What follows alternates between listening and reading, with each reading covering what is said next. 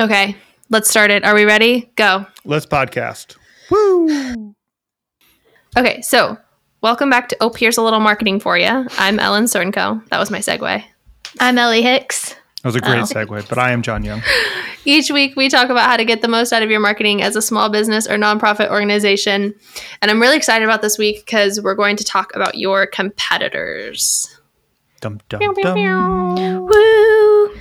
So we're going to talk about when you should pay attention to what they're doing and what you should be looking for, and then the things that you don't necessarily need to be paying attention to when it comes to your competitors. I don't know why I said competitors like that. But before we kind of start diving into that, do you guys have any initial thoughts when you think about competitor research or all that fun stuff? Well, my first thoughts that come to mind would be more appropriate for the What Grinds My Gears section, so I'll save those. But that to say, I think it is, I don't know, I don't want to say controversial, but like, there's a lot to discuss when you're talking about doing competitor research and paying attention to your competitors. I think that it is very helpful in some instances, and you obviously should know what your competitors are up to. But also, if you start doing it too much, it's going to be very detrimental in a lot of different ways. So I think it's more important to listen to what your customers are saying or not saying versus what your competitors are doing or not doing. Mm-hmm. I agree. Yeah, because I think both of you are going to, Ellie just alluded to it, and I think Ellen is good as well, that you could really just do competitor research all the time and be like, oh, okay, they're doing this and they're our logical competitor, so we need to also do that, but we need to do it better. Where if that's not what your customers are asking for, it's not going to help you at all. Mm-hmm. Agreed. Period. All right, that's the end of our podcast. Okay, thanks. Bye. All right, we're going to that was a great summary. Yeah. Wrap it up. No, I think we see a lot of our clients that are hello. My cat just came out of Marge. nowhere. Is Marge in the room? Hi. I heard her little meow. Hi, Marge. Welcome to the podcast, Marge. How are you doing today? Oscar would join, but he's locked Can you out. hear her purring? Lola's napping, as she always I don't know is. why I put my ear to the mic. That's not how technology works. Shove your earphone in a little further. We'll do like ASMR of Marge purring moving forward. I would listen for hours. Anyway. That would be my work background music. So going back to talking about competitors, or just like looking to other companies for inspiration in general, I think that there's like a fine line of looking at what other companies are doing well or not doing well, and seeing if that lines up with what your customers want, like what John said. And then I also think like sometimes you can just like go down this rabbit hole of like thinking that you need to emulate something that you don't need to emulate. Like, we had a client once that said that they want their website to be like Apple, and they are a real estate company. And it's like, well, it's a completely different industry, completely different customer base, completely different user experience. We don't recommend having your website look like Apple if you're a realtor, at least in this instance. So, I think like the things we're going to talk about today, the things to pay attention to are important. I think if you take away one thing from today, it's remembering that competitor research should not be at the top of your priority list when it comes to your marketing or your communication with your customers. It's farther down on the list. Still important, just like, not in the top 5. Agreed. Same. Cool. So, few reasons to pay attention to your competitors. We'll start off with talking about figuring out kind of what they're doing differently for their website or their social media, or, their review responses are also a great thing that you can look at. And looking at these things and trying to determine, are any of these things worth drawing inspiration from for your own business? So again, like you might, we did a competitor analysis for a client recently, and we found out that one of their competitors was doing something pretty cool with their form submissions, like just adding like an extra level for the users. And so we came up with the idea of like, oh, hey, we could do this, and it would solve a problem for our customers and it would improve the process, but let's make it our own. Let's make it specific for this customer instead of exactly like the competitor. Any thoughts on that? Yeah, Sure if you were continuing. I wasn't either. I think a lot of times when you're looking around at what people are doing differently, you should go at it in the sense of just being aware. Like, look at it to be aware of what they're doing differently. Again, you don't want to, Ellen, you said it earlier, you don't want to necessarily copy everything that your competitors are doing, because though you might see, oh, it's different from what we're doing, that doesn't mean it's successful. So you don't want to just copy something that isn't successful for your competitor and isn't going to be successful to you, or doesn't even make sense within your marketing strategy or within what your customers are looking for. So when you're doing this, and I think we've already kind of mentioned it, you're looking at what kinds of social media posts are they doing? What's different than what we're doing, or what's different than like an industry standard? Just do that and be aware. Think about just so you know. So if you hear anything that's going on, or you just have that to reference and you're just aware of what your competitors are doing. Maybe it's just me, but you guys crack me up with like sometimes like you pause and then you go into another thought. So I'm not sure if I should jump in. Then sometimes you just pause and stare at me. So I'm like, I guess it's maybe one of the here's to you, John. Like hand it off. Now to you, John. John, what are your thoughts? I was thinking of in terms of Young's, so like when we're out, we eat ice cream at other places. Like one of my that's not one of my nephews, my one nephew, we were talking about Graders. And he's like, well, you wouldn't like anything if it's not Young's. And I was like, no, I like Graders okay. And I like Jenny's okay. When we're out and about, like I'll go other ice cream, but like to go to Jenny's and say she's got 22 off the wall flavors. Like she has like a vanilla bean and then everything else is weird. Maybe the dark chocolate, but even the dark chocolate's like made with coconut milk. So like, that's not us either. So like, we can't take what Jenny's does to Young's, and Jenny's wouldn't be Jenny's if she did what we did. Mm-hmm. So just because someone else is doing it and is very successful doing it does not mean it's going to translate to your customers. So don't just assume that because someone's doing something, it's working well for them. So you should try to implement that into your works. Like, understand that it might be cool, but if your customers aren't going to respond to it, like then don't bother, because you don't even know if they looked at something that you're doing, tried to emulate that, and now you're just going to continue to top each other, which again might not help either of your customers. So stay true to who you are, but you could look at other competition and say, we can improve this part of the process because I see several competitors doing this. So that means it probably is working to a degree for all of them. So we could try to implement something like that. Mm-hmm. Agreed. Here's to you. Over. Maybe we should do it like truckers. Over? Yeah. Over. Thought over. Those were great sound effects. I'm not going to try and do it because it's not going to be good. Another reason to pay attention to your competitors, and I feel like we'll spend a lot of time here, is for like looking at their reviews. So what are their customers saying that they're doing well, and what are their customers saying that they're not doing well? Particularly the not doing well, because that can be a real insight into, strengths that your company has that you could start sharing more on your social media platforms and conversations with customers, all that fun stuff. And kind of, I hate that this is where like competitor research gets like a little competitive, if you will, but like kind of capitalize on like, where they're falling short, but you're doing awesome. I really can't think today. Anybody else have any thoughts on that? It's a great time to do a podcast and we don't know when to jump in. And I know I'm like really tired today too. Like I was saying, like listen, my brain everybody, also isn't working. Focus. Well, no. So for reviews, I think a good example of this. So say like you're looking at a competitor, you're looking at their reviews, and a common negative feedback from customers is that they aren't very, very responsive, or they take days to get back with them about questions, or they didn't respond to their quote contact form for a week, whatever it might be. And your company says like, you have a policy, like we will reach out to you within one business day, start highlighting that.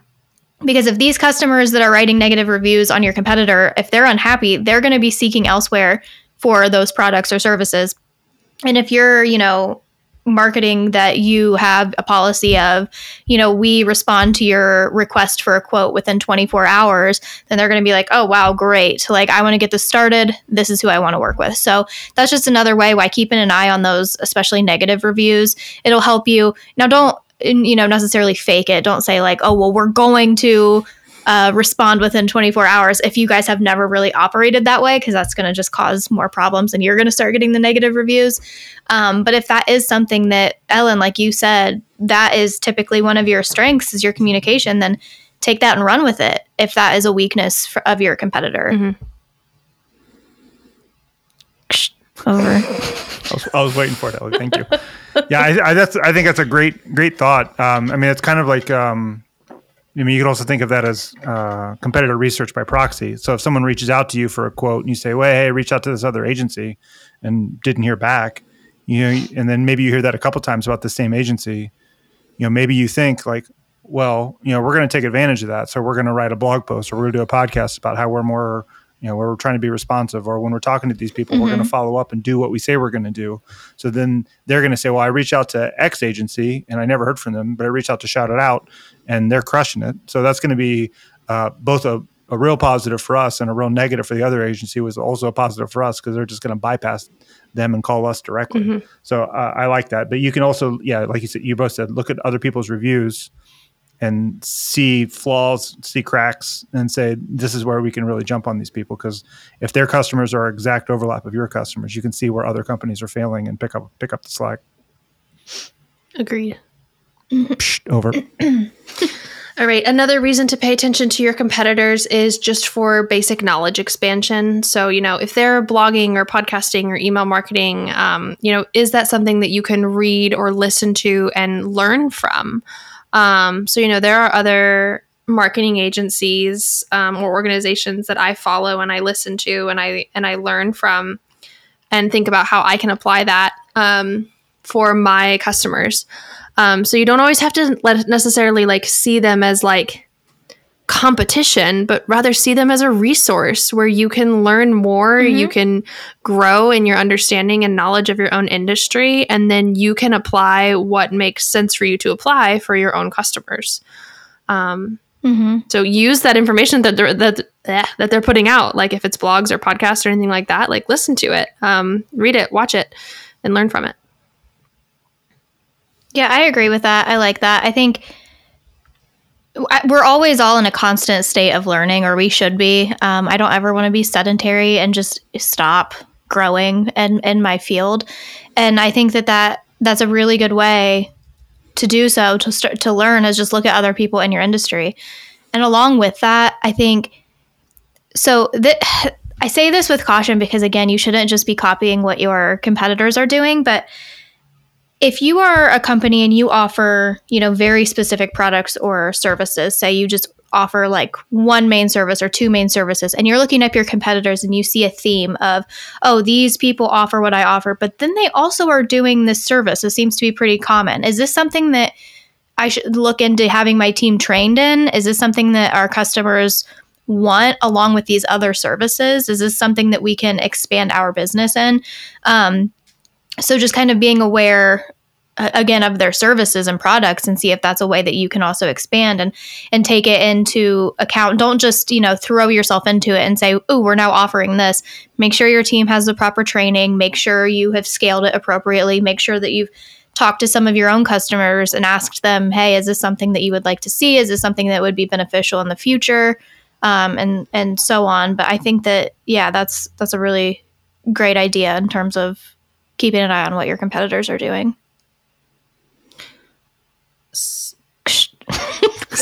We don't skip something. Look, nobody said anything. I was going to say something, but I didn't know if John was going to, because we've been kind of round robining this whole episode. Let's keep it up. Let's keep round robining. We've talked about this before, but a lot of reasons that we offer services that we do is because of competitors or other agencies not doing their job when we referred people out. So like one of the main reasons we brought Elli in thankfully, and we're never going to let her go. Never going to let you give There it you up go. or whatever. Keep it up. Is because a client that we're referring out for online reputation management and local search was not doing a great job. And same for ads, so we brought her in to help do these ads and help do more local SEO efforts. So it was my intention when I referred them out was to grow both of our businesses. But when they weren't doing a good job, I said, I need to either find a better resource or we need to do this internally. And it wasn't at the time, it was just me and Rachel. So like, I can't offer up these 2 or 3 extra services without the bandwidth to do it. So we had to build it up over time. And then once we started to get the groundwork in place, so like, yeah, we can do this. We got to scale it. We can't reach out to all, 80, 90 clients and say, let's bring you all onto the service. Like we had to do it in pieces. And as new clients have come on, we've been able to confidently talk about those because now we've got the groundwork and the workforce to be able to provide these services at a high quality. So yeah, don't just jump into something because your competitor's crushing at it. Because if you're not going to crush at it, it's just going to be, you might lose, instead of losing a service to another agency, you might lose the whole client because you said, hey, I can do this, and then you can't, and you're not keeping up your end of the bargain. So now instead of getting an extra $500 a month, you're losing $1,000 a month because the client went somewhere else that can get all these services done. For sure. Agreed. Something else to keep in mind for your knowledge expansion, if you're keeping an eye on what they're blogging about, podcasting about, or even, talking about at networking events is that's also where I've found a lot of incorrect information being shared. So like, again, going back to our own industry, like I will have a client tell me, well, this other marketing company told me this. And it's not even that it's like a different approach. It's just incorrect. Wrong. And so I think it's really important within your industry to stay on top of the incorrect information that's being shared with others outside of your industry so that you can help guide your clients down the right path. Like, again, especially at Shout Out Design, we kind of see ourselves as like the map, but our client is Dora the Explorer. So like they're the main character, but we're there to support and guide down the right path. And so if we can kind of like keep your ears to the ground, keep your ear to the ground. Is that the saying? If you can keep this swiper from no swiping, then is that what it is? But if you can keep your ear to the ground, I'm trying to yeah, it's ear to the ground, nose to the grindstone. If you can keep your ear to the ground on the misinformation that's being shared throughout your industry, that can be really helpful as well. Like, again, going back to that client that we recently did a competitor analysis for, one of their competitors is going on and on and on about how they can install a service in one day. But that goes against every single industry standard and recommendation and practice. It should take at least 2 days. Yeah. And all of their reviews are that the final product is terrible. So I'm able to let my client know about that. And then we know that we can capitalize on, hey, we need to educate our customers on why it's important for this to take at least 2 days, most likely 3.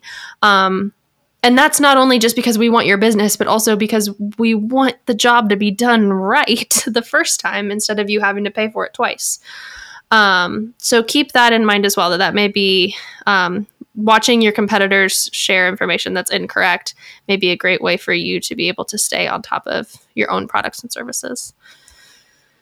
And you might have, you definitely alluded to this and might have already said it. If so, I apologize. But get in front of that too. So instead of waiting for your customer or client to be unhappy with something because somebody came to them and said like, oh, well, we can do that in one day, share with them your process and why you do it that way ahead before any misinformation or negativity gets thrown into the mix. Just if you know that this is a common, it's kind of like in our industry when how people talk about SEO. If we from the beginning explain how SEO works and how we build websites, then hopefully people who come to them and just randomly email them and say like your SEO isn't working, not turned on, then then Oops. then they won't freak out and be like, hey, you guys suck at your job because this one random guy said that my SEO is off. So get ahead of that and just, you know, you are increasing your knowledge, and you're also educating your customers and clients on the right way to do things and how and why you do things the way that you do. And that could even be for an instance that it's not necessarily right or wrong how your competitor is doing it, but you might do it different.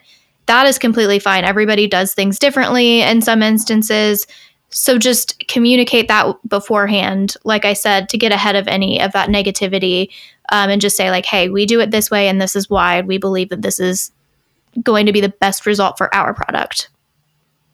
Yeah, I don't have any problem with, you know, you're sitting down and going through the sales process and explaining to someone when they say, well, this process should only take a day because so-and-so said so.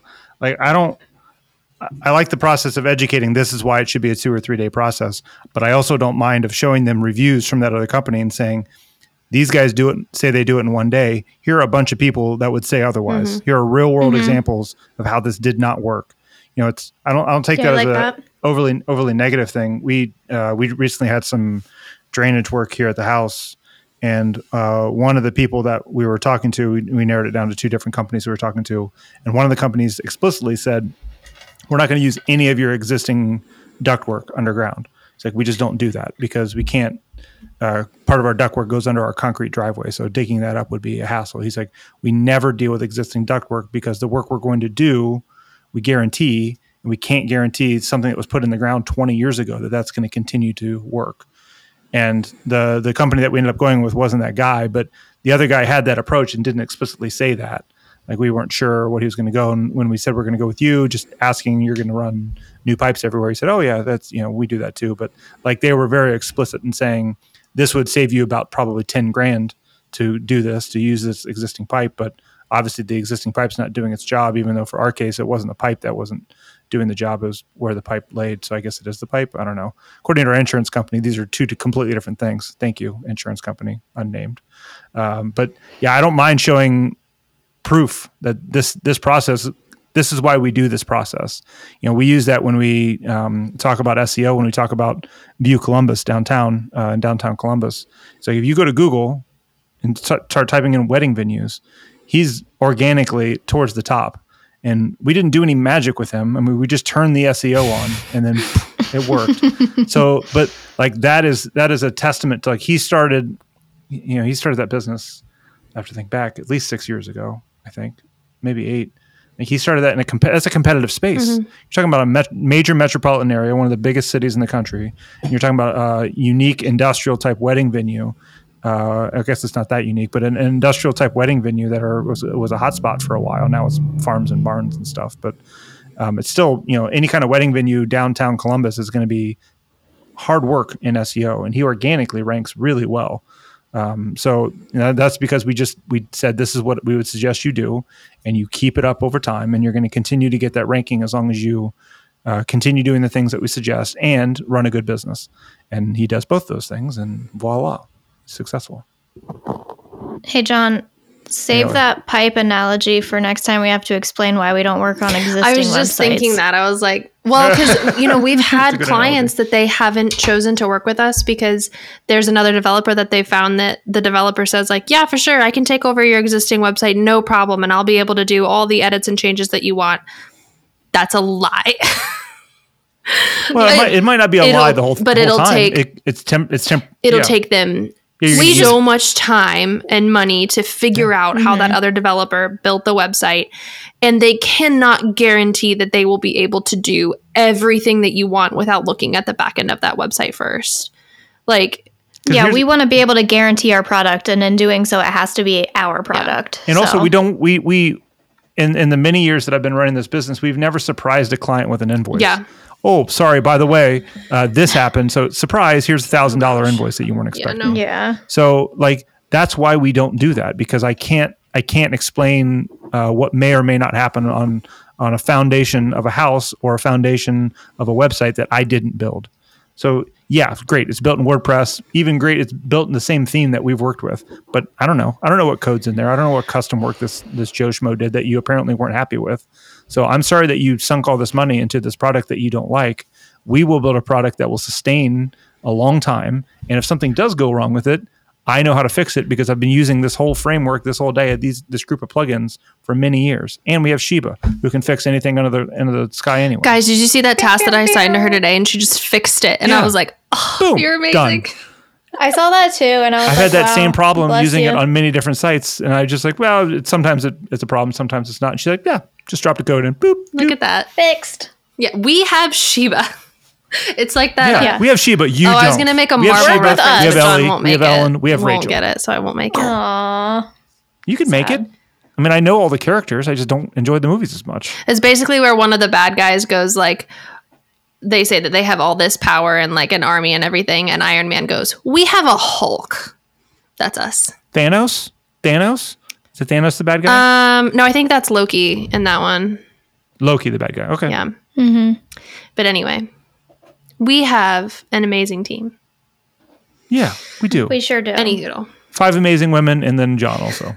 And then John also. Look, this really just turned into like us tooting our own horns. I mean, this whole episode. literally is what we do. Great.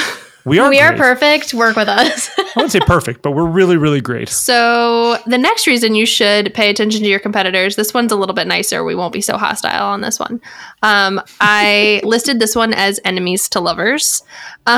So if you're able to pinpoint an area of your business that a competitor could better assist your clients, or vice versa, if you have a service that you can offer better than they can, maybe there's an opportunity for you to consider a partnership with them. So we've been able to do this with a few different marketing companies because like we don't do print.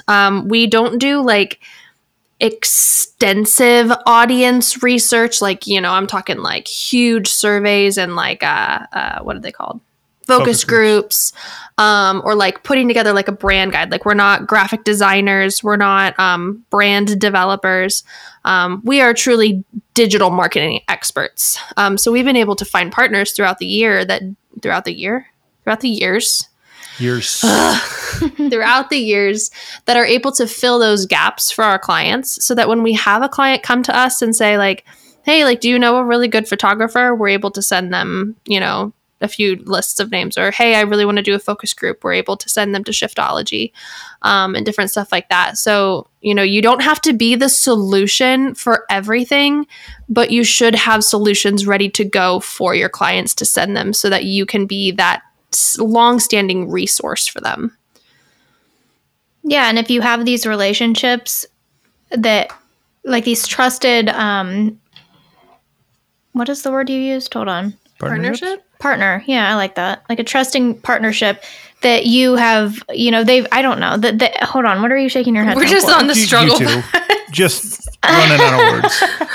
This is my forte is using the wrong words in the wrong places. You guys are constantly having your words right. Rewind. Okay, let's start this over. So anywho, if you have these different partners in your industry, gosh, I almost forgot that word too, in your industry that you're able to partner with, then, and you trust the work that they do, like you've sent multiple people to them, you see the work and it's trusted, your clients are consistently happy with what they're doing, then that just makes it so much better, because it's kind of like an extension of your own team. Like you trust them to do a good job with your clients. And it's wonderful. And trying to build these. Look, I'm trying to work something in here, but I can't without sounding really mean. So I'm done. Nope, I'm done. Oh I'm out. no, you were doing. Oh no. Or nor. Oh no. Do you speaking of? Do you guys watch Ted Lasso? No. Yeah, I haven't watched the new season yet, though. Okay, so I think we just watched episode 3 of the new season, and there's an earner in there.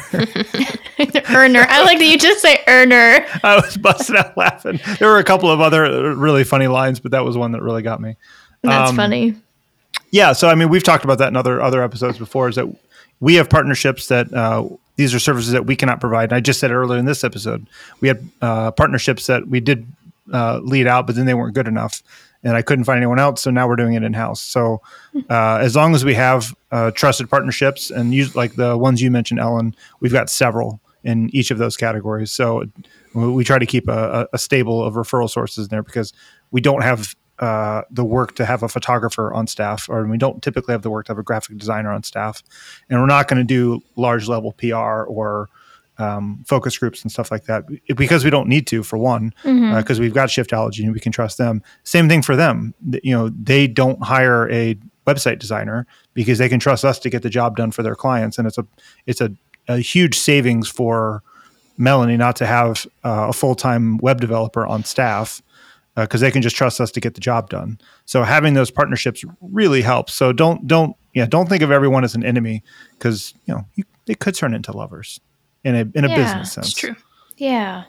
And again, there's always enough work for everybody. Like, find your niche client, and it may not be an industry, it could be a personality type that your team works well with, and you'll be good to go. I used that word on Wednesday.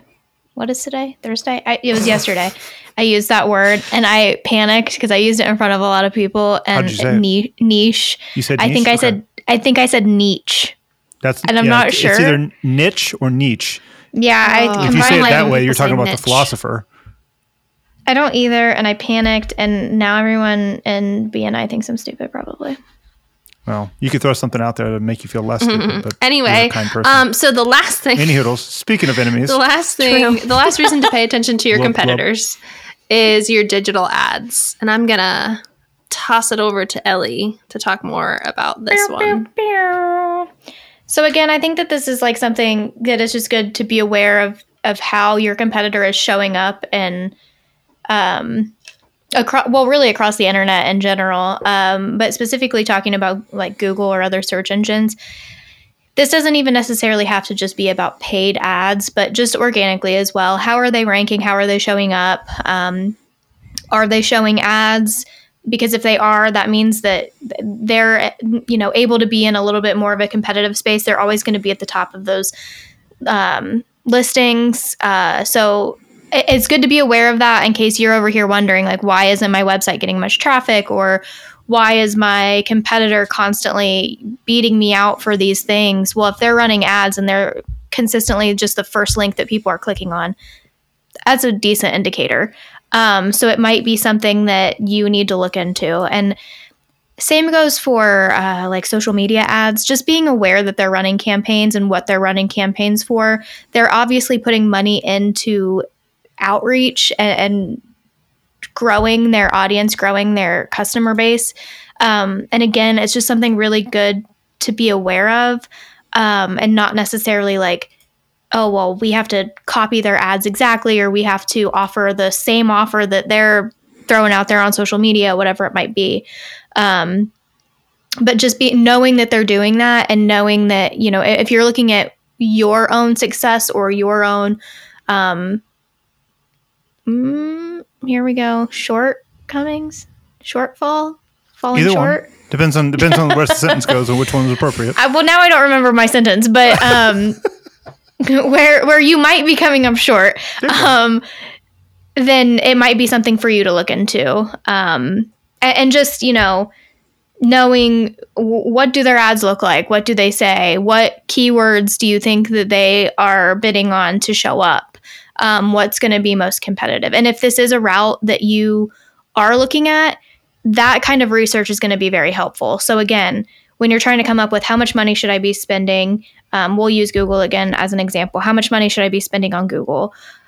You don't, you want to be successful, so you want to spend enough, but nobody wants to just throw a bunch of money out there that's not going to be beneficial. So, doing some of that research, and Google has a lot of great tools to be able to tell, one, how competitive certain keywords are. So if it has high competition, then a lot of people in your industry are bidding on those same terms. That means it's going to be a little bit more expensive, but that also means that keyword is probably an important one for you to be running ads for, because that's what everybody's trying to show up for.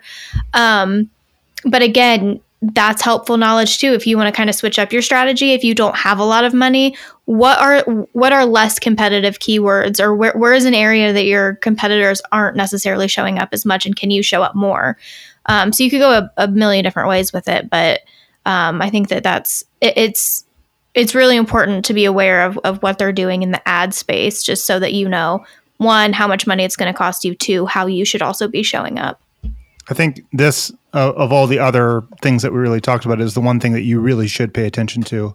Because like when we were researching software options, like when we started looking at Basecamp or Asana or Trello or Monday, if you go to Google and search for any of those, the other three have ad campaigns going to a landing page of why Asana is better than Basecamp, or why Monday is better than Basecamp, because they know that people click those couple of top ad spaces. So if they can rank for basically a negative of the other software company, they're going to get clicks, and they're going to show you why they're better than you. They might not be better than you for what you're needing, but you should know that if you're in a competitive market for a competitive service, it's likely that one of your competitors, how many times I can throw that in one sentence, is targeting your name in search results.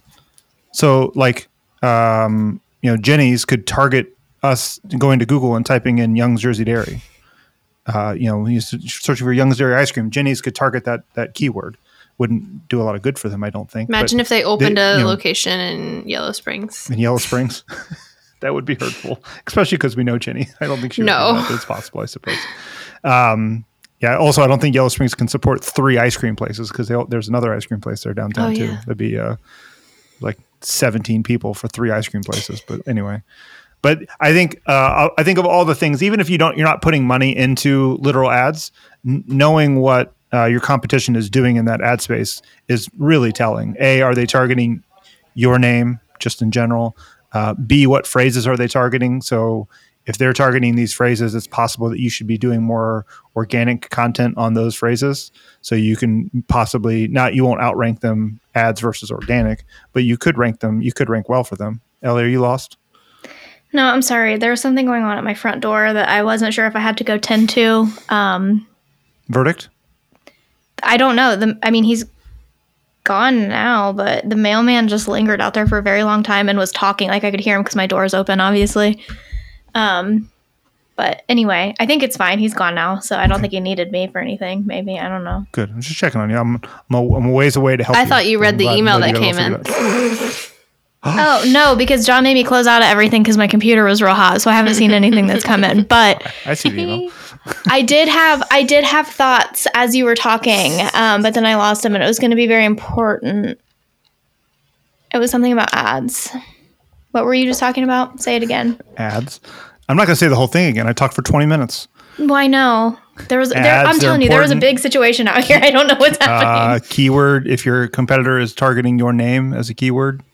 Oh, yeah. There we go. I saw this a lot. You mentioned if it's like a very competitive industry. I saw this a lot when I worked in the automotive industry and did ads for car dealerships. It was very cutthroat. It was a cutthroat wild world in the auto industry, and people were bidding on other dealer names left and right. And like, I got that question probably almost every day. Like, hey, can we try to go after this dealership, and can we bid on their name? And one, I don't recommend that as a strategy per se, but depending on how it's set up, like, I don't think that it's wrong how the Basecamp and the other Monday and stuff did that. Like if they're actually providing valuable information that pertains to their product. But if you're just simply wanting to say, like there's another marketing agency, like we're going to use Shiftology as an example here. So again, that I don't bring any negative light to anybody else.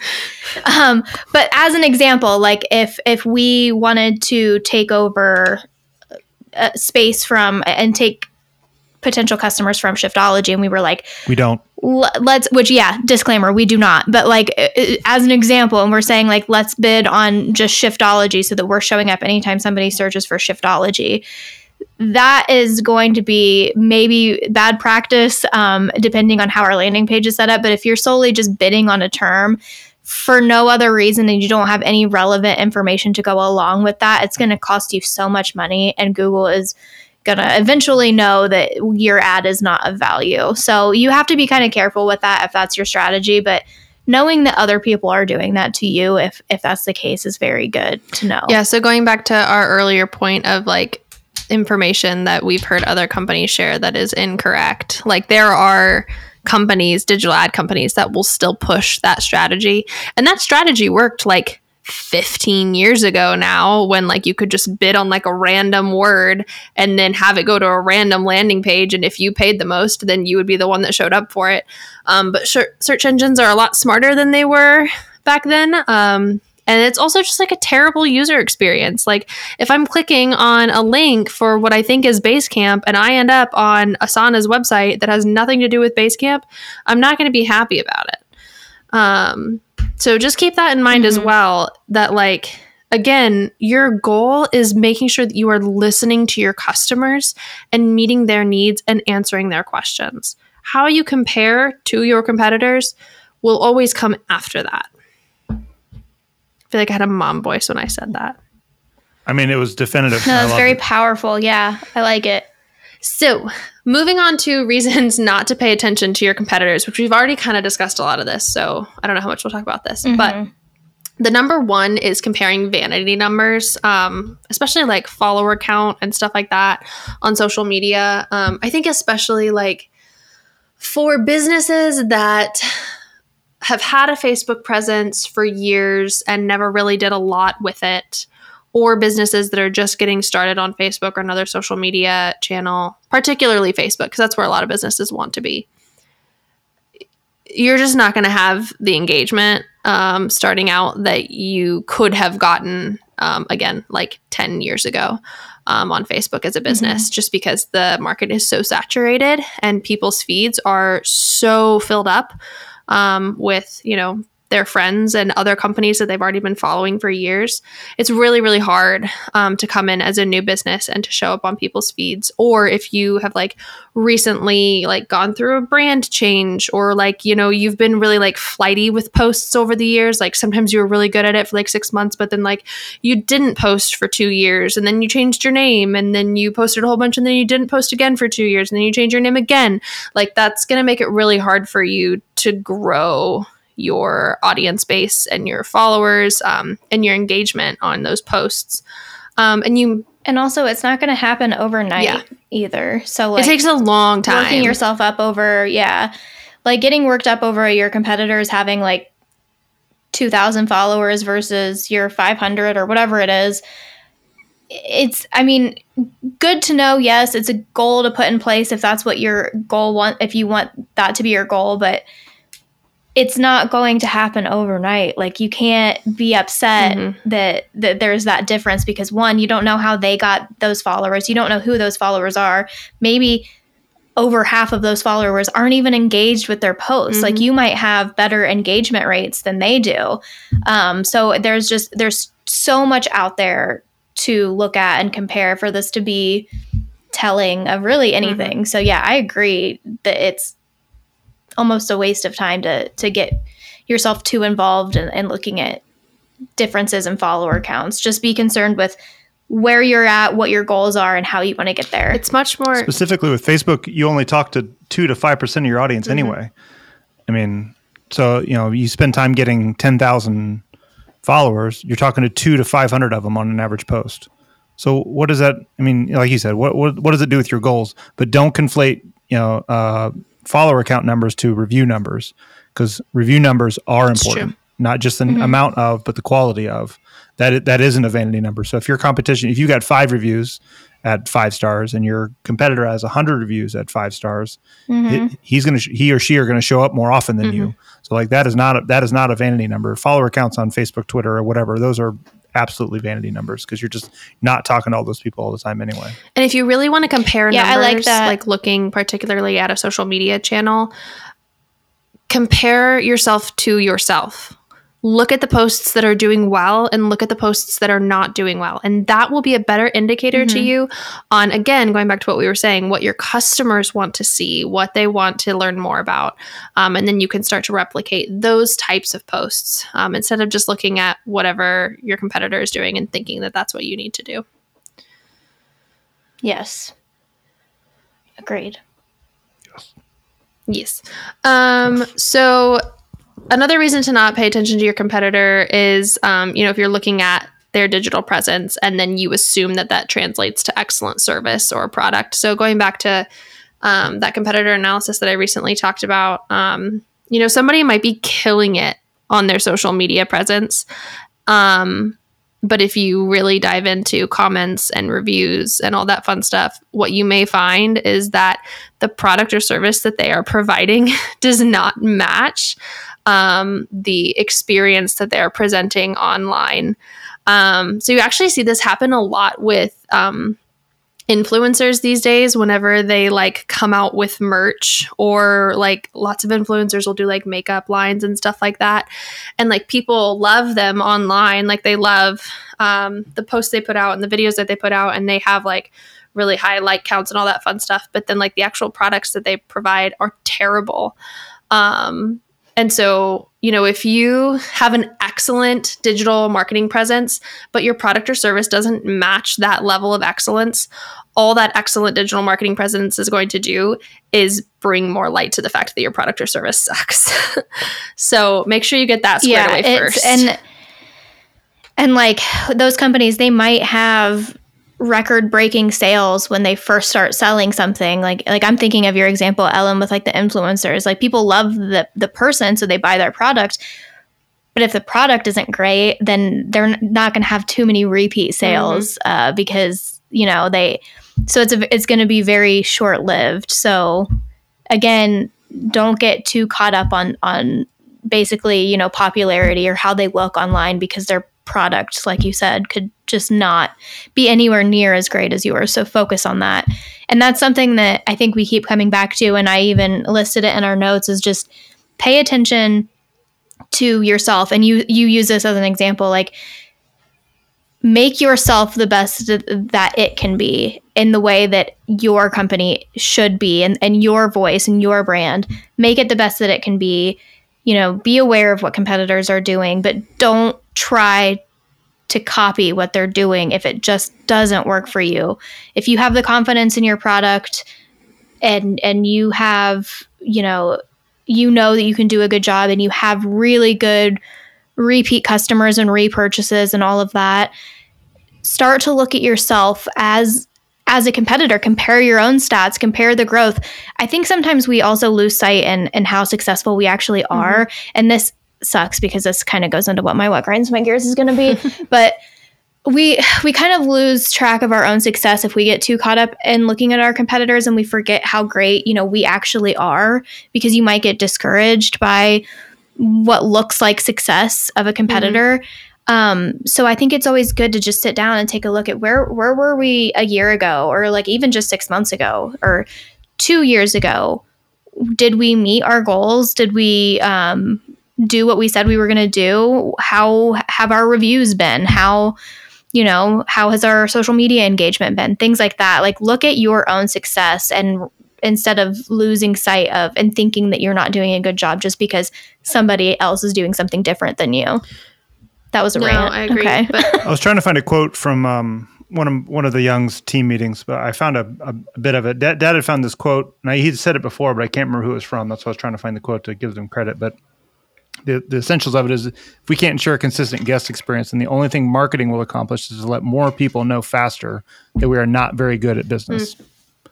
So it's to your point, Ellen, like when I brought up Carl, like if we turned the SEO on his website, and we did a good job with his Facebook feed, and we optimized his Google listing, and we made sure they get lots of reviews that were good, and he didn't focus on the business, didn't focus on the service aspect, make sure that his crew is doing the right things for each of their customers, bad reviews would show up, and all of it goes away. So if this flash in the pan influencer puts up their makeup and everyone's like, oh yeah, I really like her videos, and I like her makeup demonstration videos, and it's great, I'm going to buy it. And then everyone that buys it says, well, this sucks. That's going to show up online, and then that goes away.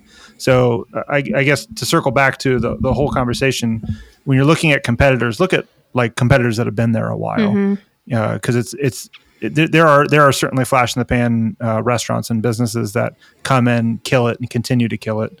But if you look at the statistics on how successful businesses are as a whole, most businesses don't make it a couple of years. So look at your long-term competition, not your short-term competition. I mean, I guess if you can't survive a couple of years, maybe you look at all your competition. But if you've been around a while and you feel like your competition out there is taking away your market share, look at your long-term business and see what long-term competitor businesses, see what they're up to, because I think you'll get a better gauge on what you need to improve or not improve based on that. Yeah. Yeah. I feel like the example that's coming to mind right now, and this kind of goes into a few other bullet points we had of reasons not to pay attention to your customers. We've kind of been hitting on all of them of, try not, like, if you're trying to mimic exactly what a competitor is doing, like, that's not a good reason to pay attention to them. Or if you're getting too caught up in watching your competitors, like what Elli was saying, you might be losing sight of your own business. But I think of there's this swimsuit company, and they exploded on TikTok, I think last year.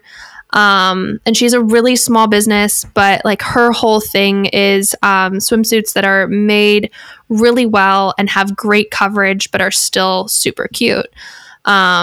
And then I think around the same time that she was like kind of exploding on social media, Kim Kardashian had launched her like line of swimsuits.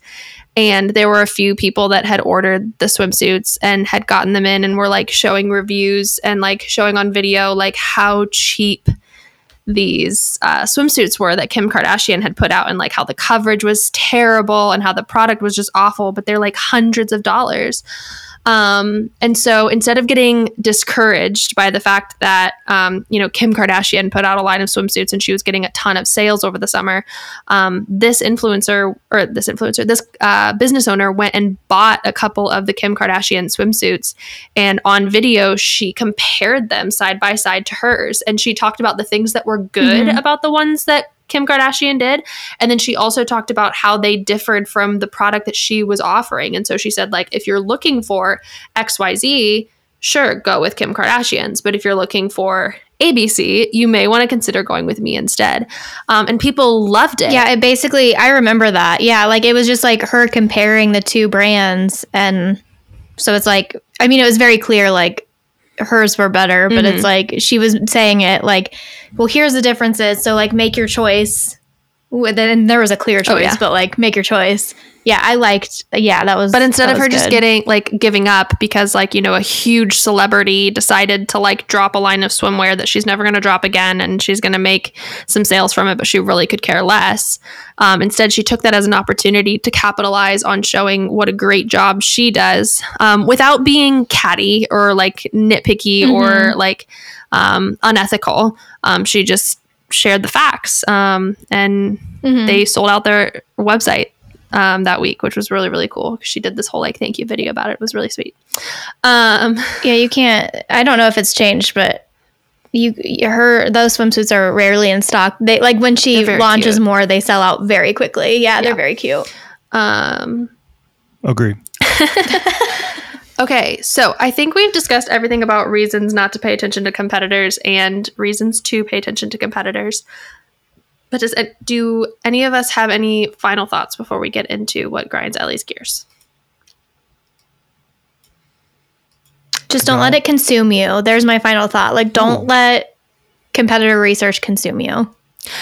Kind of going off of that, and I feel like it's like a very human tendency because that's all we do these days is compare ourselves to other human beings. So, yeah, it's the worst. Like, keep that in mind that like you may not think that you do it maybe in your personal life, but like you may be doing it as a small business owner instead. I'm going to write down a list of all the things that come with small business owner syndrome. I'm going to write a book. How I survived being an employee and a daughter of two different small business owners. Love it. Are you going to get quotes from the owners of these businesses? Depends on the quotes. I mean, I'm guessing that both me and Clark can give good quotes. I think so. I think you both are in recovery, though. I've watched both of you grow a ton over the years. So Cute. great job. Aw, thanks. Thank you. Trying. All right. With that, Ellie, what grinds your gears? When my computer sounds like it's going to explode. Don't tell me that. Didn't we just get yours last summer? It is just... Well, it was when I started. I think it was like 2 summers ago. Okay, that's fair. Yeah, but still, your computer is in my ditch. We don't have the budget for that. Yeah. Well, he's doing fine. Him's just a little hot right now. So I'm going to, when we're done here, I'm going to maybe like just restart him and take a beat before, I work with Ellen a little, co-work with Ellen. Anywho, that also does really grind my gears. But the real what grinds my gears is that, she could never. That's not true. You don't grind my gears. Maybe there will be a day, but right now you don't grind my gears. Maybe she nubs your gears. Just like not grinds them all the way down, just kind of just like. She doesn't nub my gears. Okay. She strengthens my gears. Aww. She oils my gears. Okay, anyway. I don't like that. Greases my gears. She moistens my gears. No, we're not using moist. Okay, we're done here. Okay. What grinds my gears? The word moist. I can't stop. Okay. When people don't just chill, and there is a lot of points with that, but really, like, people need to just chill. And like, again, I hate that I already mentioned this, but I will explain differently.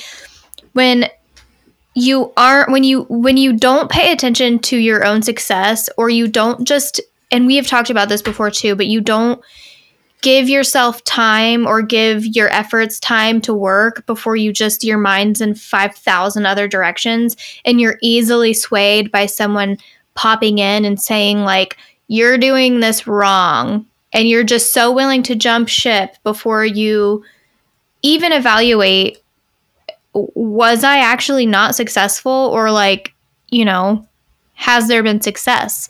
Let me like slow down and take a look at things before I just do a complete overhaul so quickly after things have just started, getting going. Mm-hmm. And that grinds my gears for so many reasons. One, personally, if it's something that I have put a lot of work into or helped somebody with, and then they don't see that success, I do take a little bit of personal offense to that, because I think that I've done a great job. Not to toot my own horn. But also just I'm frustrated for them as well, because they're just, one, never going to be happy, or two, like, I truly want success of small businesses, especially in my own community. And I want to see them succeed. And I know that they have, a great product, or, whatever it might be. Like, I really believe in them, and I want our team to provide expertise on how to help them grow and sustain. And so it frustrates me for them that people are coming in and trying to, and who knows, maybe they will still be successful, and that's wonderful. But I just want more people, I guess, to know that things take time, and you need to just chill for a second, like, let's all just be calm and take a beat. Agreed. The end. I think also agree. John, you said this recently of like how you'll go to a new city or you'll go to a new area and you'll complain about the drivers. You're like, oh man, the drivers here are awful. But like the reality is like everybody is a bad driver. Your analogy is almost correct. It's more of when you're talking about your city. Yes. Like, our city has the worst drivers. Yeah, but like in actuality, there's just everybody bad drivers is a bad everywhere. driver. And so I feel everyone like in America is a bad driver. To bring that to this point, everybody gets annoyed when they experience a Karen or when they like see a video of a Karen. Everyone at this point has had the opportunity or has become a Karen to some degree. And you're lying to yourself if you're saying that you haven't. Because whether you're actually acting on those thoughts or not, like you're having those thoughts. Like I'm going to get on a huge soapbox here. We as a society have become so incredibly impatient and short-tempered with everyone and everything that we are spiraling. Yeah, I agree with that. I was getting upset 2 nights ago because I had my door open and like my windows and stuff. And there were kids kicking a soccer ball through my yard. And I was getting like so the angry annoyed. old man. And I just was like, yes. Like I was about to turn into a Karen when I was like, chill. They're kids. They're having fun. They're outside and not playing video games on their TV or computer. Let them be kids and have fun. And so I eventually shut my door because I was being such a Karen. But Karen, anywho. I'm sorry, Karen. Kelly, literally Karen. When I was talking about the ditch, the guy that did our ditch, Kelly Karen'd him because he didn't come to the initial walkthrough to see what we needed done. And she said, I have a tight schedule because she teaches from home. And he said, well, he misunderstood how she was saying, like, I need you here during this time. Or if he said, like, what time he was going to come. This is how it happened. What time he's going to come. She's like, well, I'm teaching a kid at that time, but that's fine. Well, he took that as I have a kid during that time, so don't come. And so like she stopped the kid early so she would have time when the guy got there, and he didn't show up at all. So she sent him a meaty, mean email. And then he called immediately and said, I'm sorry, education's really important. Like didn't want to screw up your schedule. And then apparently he couldn't come out the next day because he was going to a funeral. Cause he didn't tell her that until after, but she's like, well, he can't come for another 2 days. I don't even know if I want to have him come out. So he came out and he's like, sorry, I was at a funeral for my uncle who took his own life because he was super depressed about losing his job. And so Kelly, you guys know Kelly, like she felt horrible. Yeah. But like I said, it's that enabled culture that we've kind of made for ourselves. Like every customer service experience I have has to be perfect. The customer is always right, which is not the gist of that. The gist of that phrase is not you need to treat each customer the way they need to be treated. The customer is right actually pertains to our conversation. The phrase, do you guys know this at all? The customer is always right phrase. I mean, you know the phrase, but do you know where it actually came from? No. So it came from the understanding that you should know what your customer wants and provide that product or service. So the customer will tell you whether you're doing right or wrong. It's not you should treat every customer comes in and whatever they demand you should do. We've taken it to that level. The customer is always right and you need to do whatever I tell you to. That's not where it came from. It came from more of a I almost said Tim Cook, but it came from a Steve Jobs perspective of I know what my customers want, so I need to provide it for them. The customers are always right because they're either going to spend money with you or they're going to spend money elsewhere. That's where that phrase comes from. Look at you being a Kelly. Look at you being a Kelly, where a phrase originated from. I'm so proud. Well, I heard it from someone else. It's not like I didn't do my own internet research. I heard someone else talk about it and I was like, oh, that's fascinating. But that's where we've come from is everything needs to be done right and immediate. And it's just things don't work like that. Right. It's just, so I know where you're coming from on this particular topic, Ellie. And it is frustrating because you do all the things that are absolutely right. And then they're going to go get the things that are done probably similarly over there, and they're going to continue to be unhappy just because that's their mindset. It's not that the systems aren't in place for them to be successful. It's just they're always wanting more and more and more, when in reality you can get to more, but it does take time. Like you can't just artificially jump the line, because if you could artificially jump the line, everyone else that's your competitor could also artificially jump the line. And that's not how life works.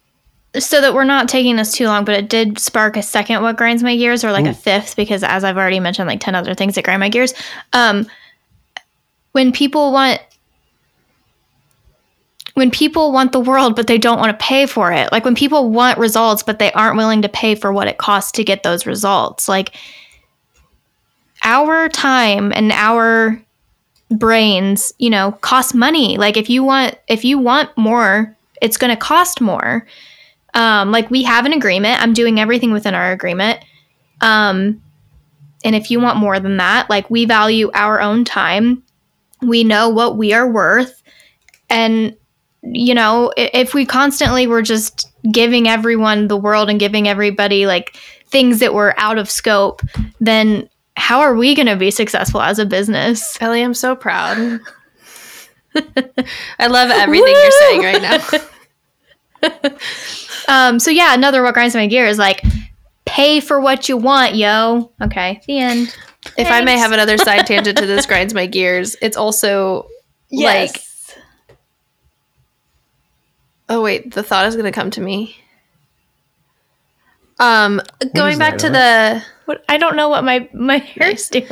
Like little devil horn. Going back to the basically like treat others the way that you want to be treated. I would like to tell you that no matter how you ask for something to be done, I'll just get it done no matter what.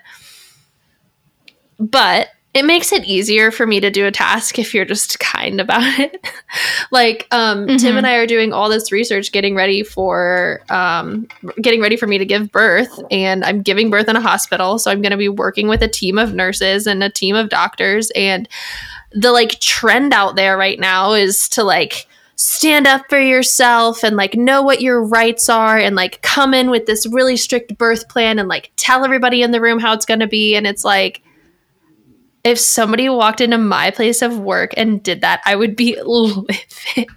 So like, yes, I know my rights as a human being and like, I'm going to stand up for myself if need be, but I'm not going to walk in there guns a-blazing because, hey, guess what? I've never had a baby before and I've never helped anybody deliver one.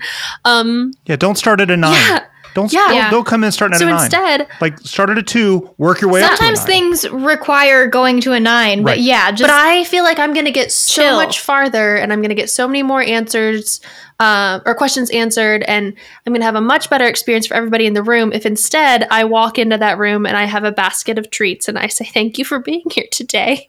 Here are the things that I would like to do when it comes to my birthing experience. If that doesn't work out based on what you think is best practice, sounds good. But let's, be partners and have a baby at the end of today. Thank you for being if here. The doctor comes in and says, we're gonna pull this, we're gonna flip you over on your front, and then we're gonna cut out your back, and then bring the baby from. You're gonna be like, no. That would be a point to say, I don't think that's in my birth plan. To be honest, yeah. But there's an issue here. Everything under that is like, I'm great. You read 4 baby books. I'm glad that you know as much as I did over 8 years of school, and then an additional 10 years of actually doing this in practice. Like. Most professionals, especially after dealing with the past 2.5 years of people in hospitals, they're going to be understanding as they can be. But some situations, especially in the birthing process, require immediacy, and this is the way it's got to happen. And others don't. Yeah. And so, I totally get it from a mother perspective. Here is our birth plan. This is the way things we would like to play out. If something happens along the way, and you're saying with all of your medical knowledge, it can't go that way, please present me with that information, and then we can maybe collectively make a decision. But if you're saying you need to make that decision now for the health of my baby and the health of me, please do. Yes. Because that's what I want. I want both of us to be able to, I'd almost have both of us to walk out of the hospital, but I would imagine your baby at 3 days old will not be able to walk out of the hospital. I hope not. He may be very advanced. Have bigger issues That'd if be that's weird. The case. But that would be weird. Not as like... Or like, have you ever seen when people Photoshop like the full teeth into a baby's mouth? That's hilarious. It's so but not funny. as, life-changing as like having a baby, but, making updates to your website or creating social media posts for your Facebook. My website is my baby. All that fun stuff. True. Just be kind. Just kind. And you can always wait to send an email. Like you can always it costs nothing to be kind.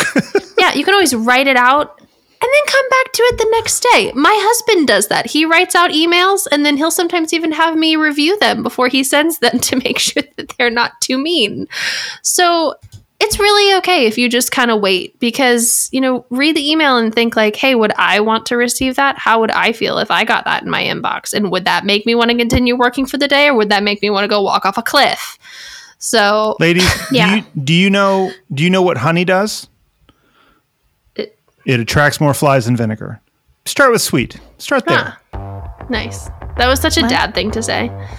I know. I took the quote and reversed it. I made it confusing. Well, that makes me want to start with vinegar then, because I don't want flies, right? No, you want to attract the flies to kill them. Or I don't want to attract them at all. Well, unless they're in my house.